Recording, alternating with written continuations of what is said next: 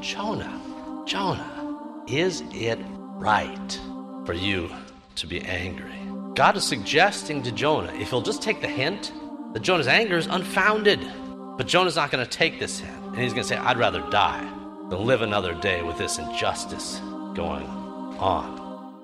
Have you ever been angry with God? In Jonah 4, the prophet was angry. He couldn't believe what God had done.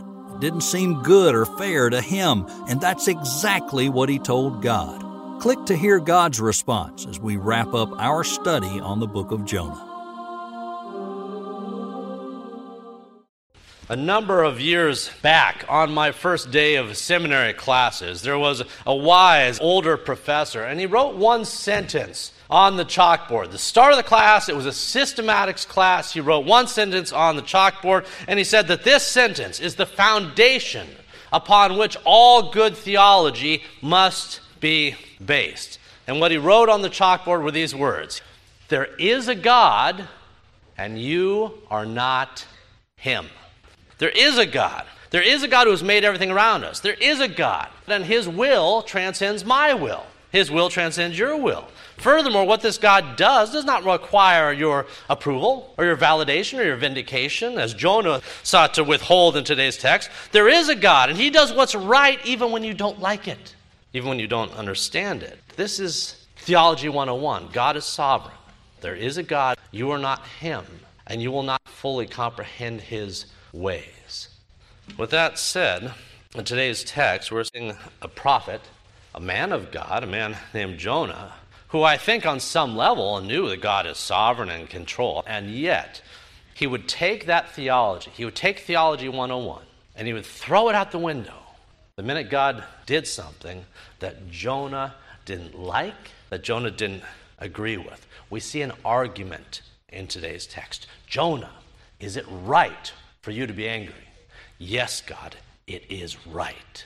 We see a conflict of two wills in today's text. Now, as I said a few minutes ago, when chapter 3 ended, it ended on one of the highest notes that any chapter ever has in the whole of Scripture. This one wayward, reluctant prophet who didn't even want to go to the city he went to, who went to a city that didn't want him to be there, preached one sermon, 5 words long in Hebrew, 8 words long in English. It had the greatest effect of any sermon ever preached in terms of the number who responded.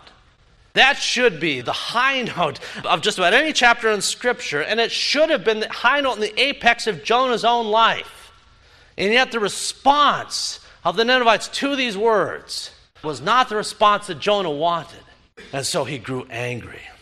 From the king on down, we saw last week, the people in Nineveh, the people who you would think would be like the least likely candidates, A, for grace, and B, to respond to that grace, did exactly that. They responded from the king on down. Not just a few scrubs on the periphery of the city. From the king on down, the guy who took off his robe. He put on sackcloth, wore ashes. The people followed suit. They acknowledged what they'd done was wrong. They acknowledged they were sinners before God. And they fell before that God and asked for his mercy. They said, who knows? If we change our ways, maybe God will be merciful. Now, what do you think happened next? Well, we know what happened next because chapter 3 concluded with these words. It said this. It said, when God saw how the Ninevites responded and how they turned from their evil ways, God relented of the disaster that he was to bring upon them. And he did not do it. By any stretch of the imagination, this is incredibly good news. By any stretch of the imagination, this is something to be excited about. Over 100,000 people, at least, over 100,000 people have been spared from God's wrath. Over 100,000 people repented of their sins, asked for forgiveness. I tell you now, I would trade my life for that outcome. Jonah turned his back on it. In Luke 15, Jesus said this. He said, you know what? There's more joy in heaven over one sinner who repents than 99 who need no repentance. Over one sinner, there's more joy in heaven than over 100 who don't need any repentance. Well, this wasn't just one. This was 100,000 plus at least, probably far more. What a day. What a party there must have been in heaven on this day. And yet Jonah saw it not. Yet Jonah had the exact opposite reaction of what all of heaven was doing at this moment. To Jonah, this was nothing good. To Jonah, this was no miracle. This isn't a miracle in the least. This was a miscarriage of justice. To Jonah, this was not a miracle. It was a miscarriage of justice. God, it is not right what you have done. He doesn't merely assert that he didn't like what God did.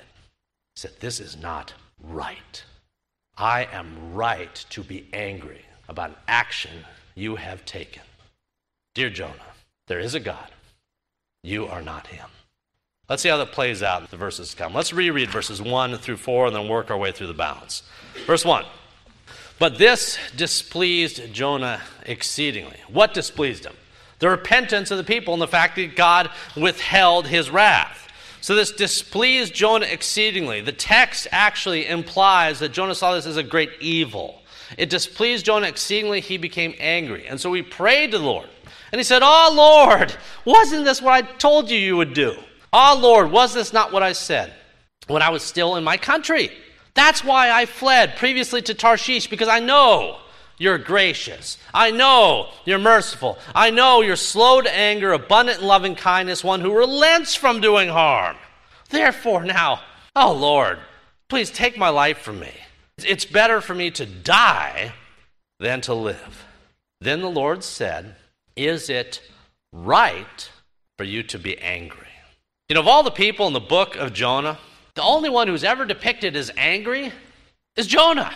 With that said, if anyone had a right to be angry, it was God.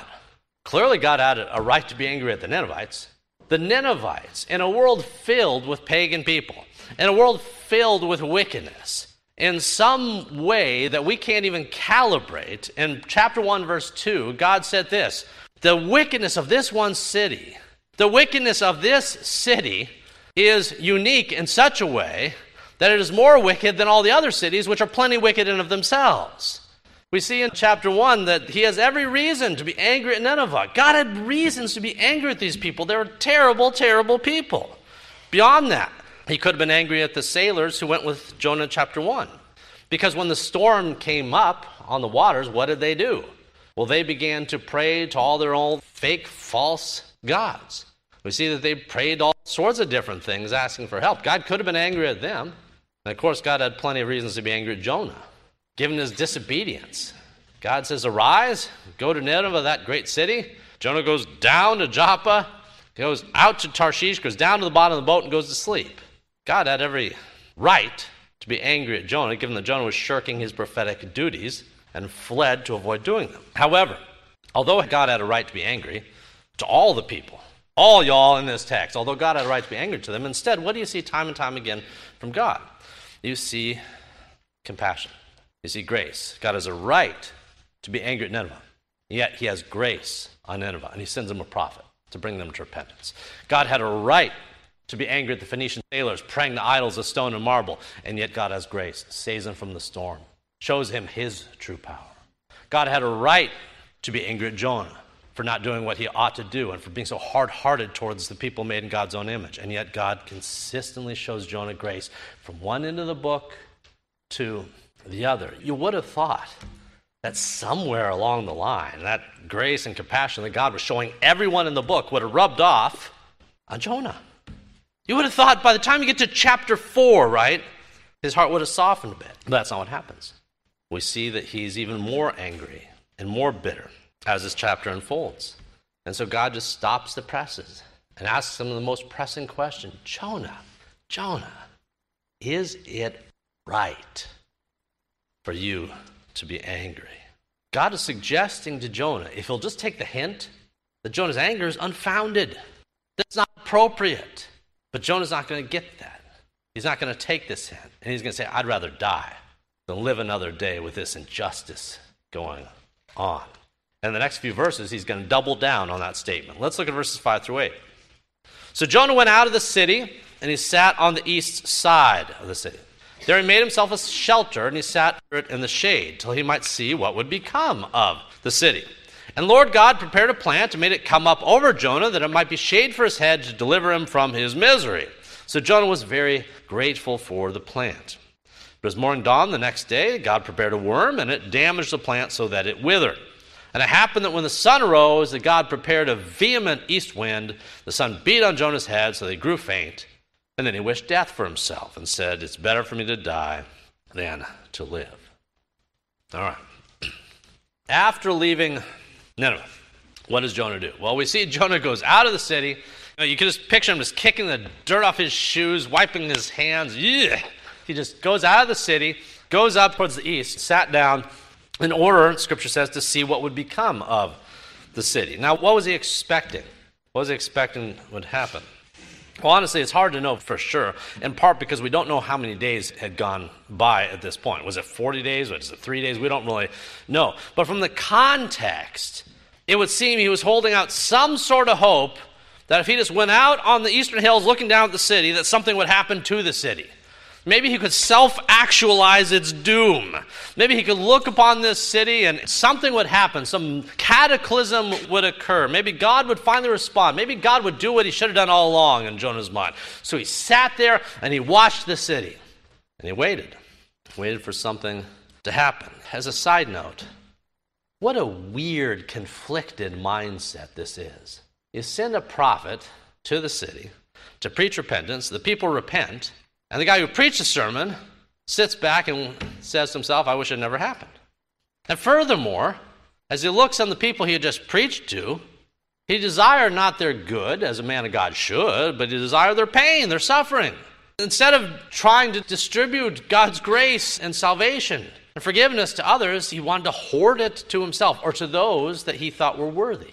And as believers, we don't do that. And yet, Jonah did. You know, in our own lives, we encounter people that maybe they're not the Ninevites, but you can go to Walmart or Target or down the beach or what have you, and you can walk down an aisle and you can see someone who you see is just as lost can be. Acting, talking, dressing in ways that you say, that's just a heathen. Maybe they say something or do something that really offends you, and your mindset is, they deserve what's coming. That's not the right response. The right response is to look at such a one and say, there, but for the grace of God, go I. Apart from God's grace on me, I would be no different than they, justly deserving God's displeasure. That may not be Theology 101, but it's at least Theology 102. It's a very straightforward presentation of the gospel. It's a very straightforward presentation of grace. And yet, again, Jonah didn't get it. So he sits down. This prophet sits down to watch the city burn. He sits down, again, as if to try to bring about an outcome that God had no intention of bringing to pass. And in verse 6, it suggests that Jonah had picked, I guess, a hot day to sit in the sun. The wind, especially on day 2, would come from the eastward plains, not from the west, where the waters were and such, but out from the eastward plains. And so he's sitting there and he's baking. And as he's watching and nothing's happening, he says, well, I got to do something. And so he made himself a booth, a little tent, so to speak, out of, twigs and sagebrush and whatever he could find. As a side note, in the midst of July in South Mississippi, if you try to cover yourself with twigs and sagebrush, is that going to keep you cool? No, not in the least. Well, it wouldn't keep you cool here either, outside of Nineveh. And verse 6 says that everything was miserable. The heat was miserable, the wind was miserable, the sun was miserable, Jonah was miserable. Now, let me ask you a question, a thinking question here. So Jonah's sitting up there, right? He's sitting up there and he's baking. He's got his twigs and his shrubs trying to cover himself, to keep himself a little bit cool. Was there any source, as Jonah looked around him, was there any source of escape from the heat? What do you think? Well, I got one. Nineveh. God didn't tell him to go up on the hillside. There was nothing stopping Jonah from going back into Nineveh and sitting down with those who repented and being the man of God he was called to be and teaching them about Jehovah. He didn't have to sit up there and bake all by himself. He could have gone right back into the city and taught and shared and been cool, or at least cooler than he otherwise would. And yet he says, no. The minute he's done preaching, he gets out of Dodge. He's a mercenary in his approach to God. He leaves the city and do his own thing. And he sat up there on the hillside on the off chance that God would change his mind once again and bring in the angelic artillery to finish off the Ninevites. So he waits, and he watches, and he waits some more, and nothing happens. It's not entirely true, though. Something does happen. We see in verse 6.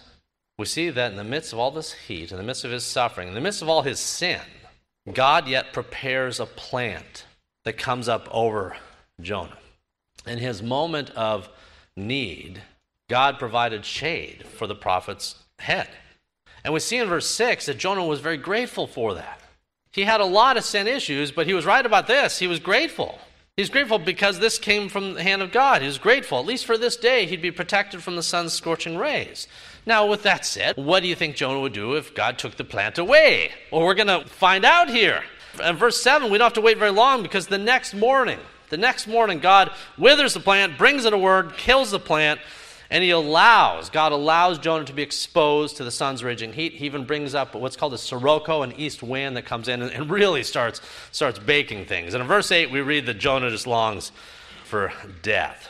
Now, up until that point, Jonah's fate on the hillsides was contingent on one thing.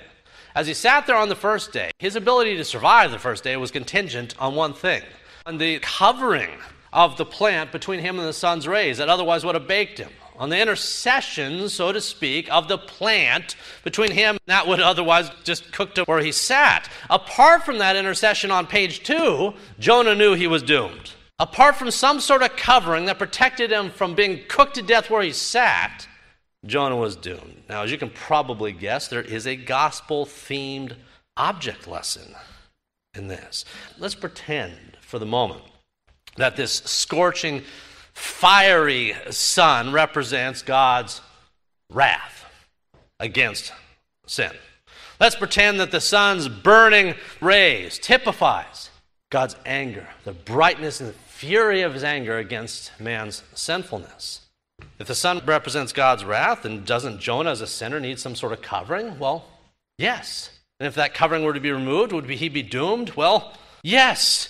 If Jonah was not to be covered from the wrath of God due to his sins, how in the world could he hope to survive it? The short answer is that he couldn't. Neither could you or I.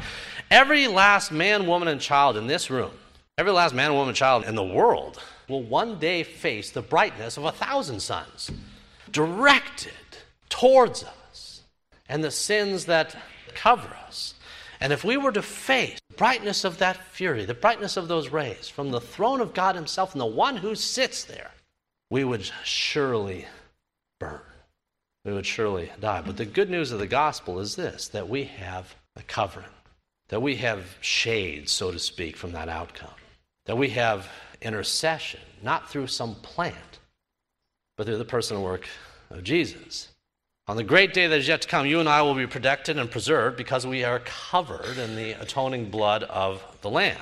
Lamb who has paid the penalty due to our sins. On the day when God's judgment is poured out upon the nations, if you were trying to stand before him on that day yet to come, if you were trying to stand before him, apart from any covering, apart from any shade, apart from any intercession, if you were trying to stand before God on the day yet to come, clad only in your self-styled righteousness, on that great day, when the wrath of God is unleashed upon sin, you will melt before him like a wax figurine in front of a blast furnace.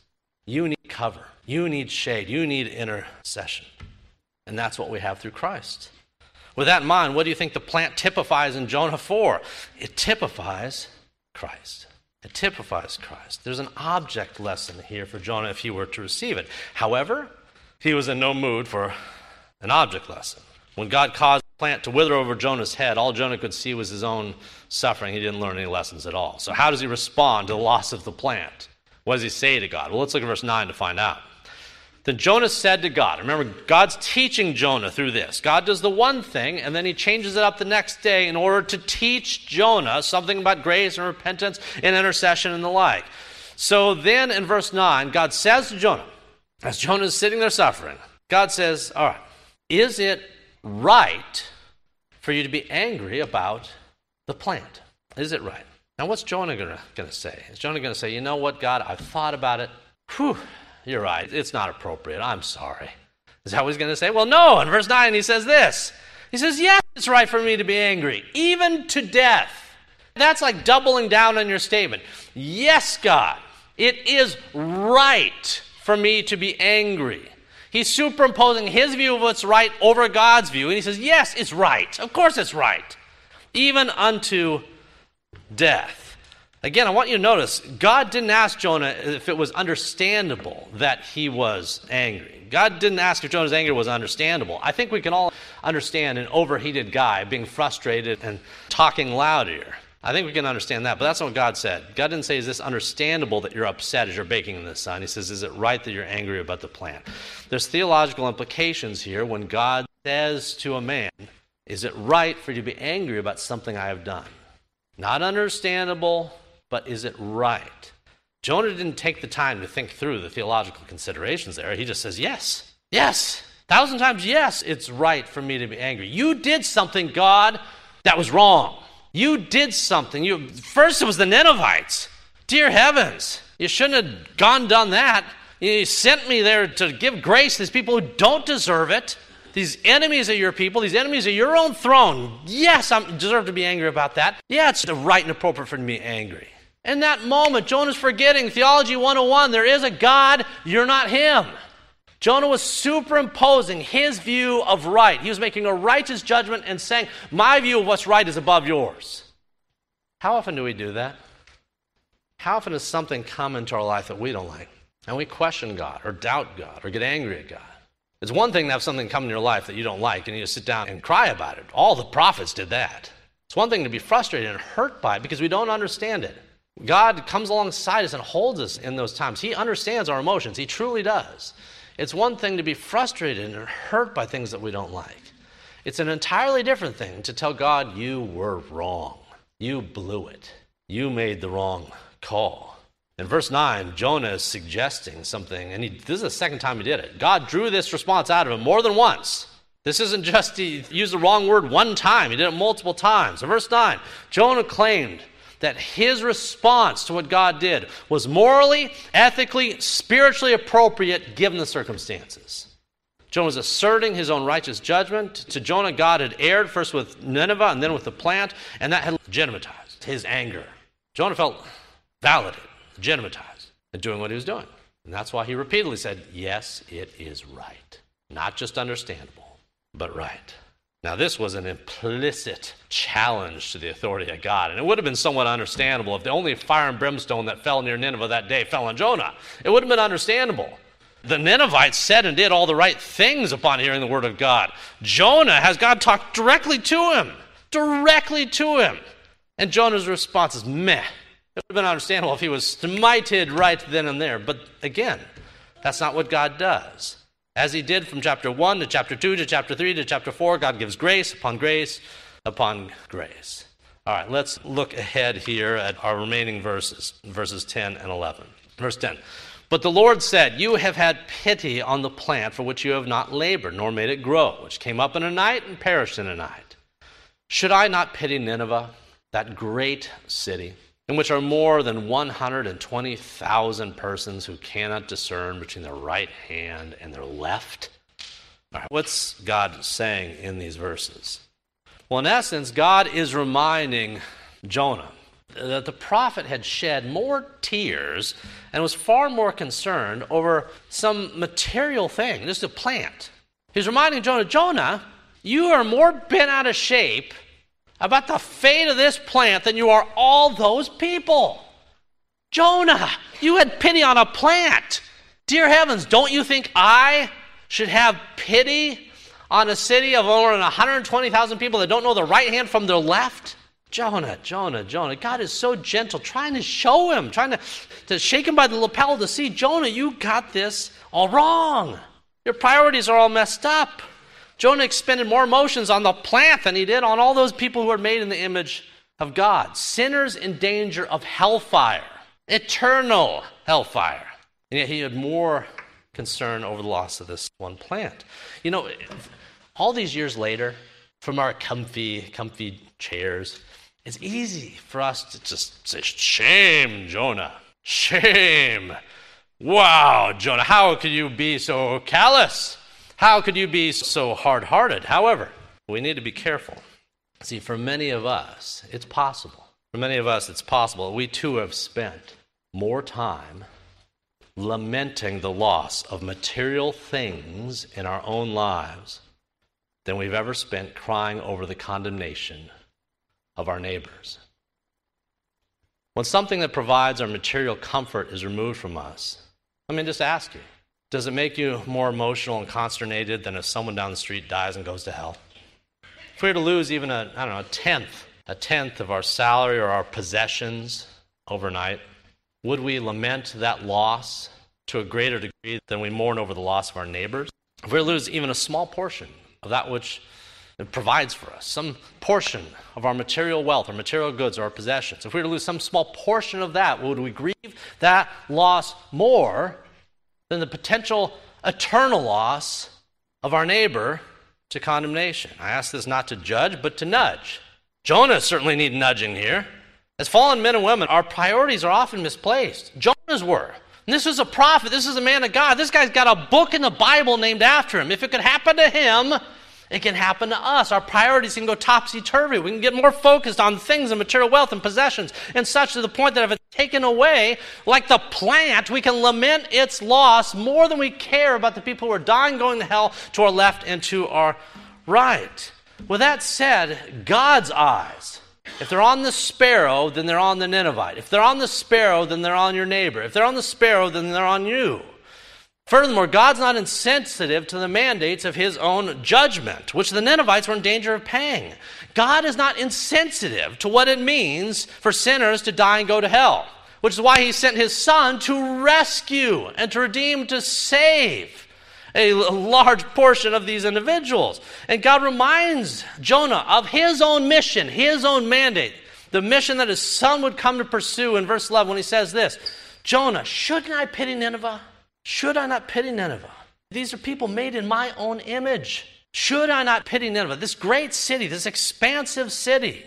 The text suggests 120,000 who don't know the right hand from their left. That might be just a reference to kids, children, infants who don't know it. If that's the case, then this is a huge city. If that's the case, then its estimates are over 600,000 people. And God says, shouldn't I pity them? That great city in which are more than 120,000 persons who cannot discern between their left and their right hand. There was a lot of people in Nineveh, no matter how you count them, that were lost and going to hell.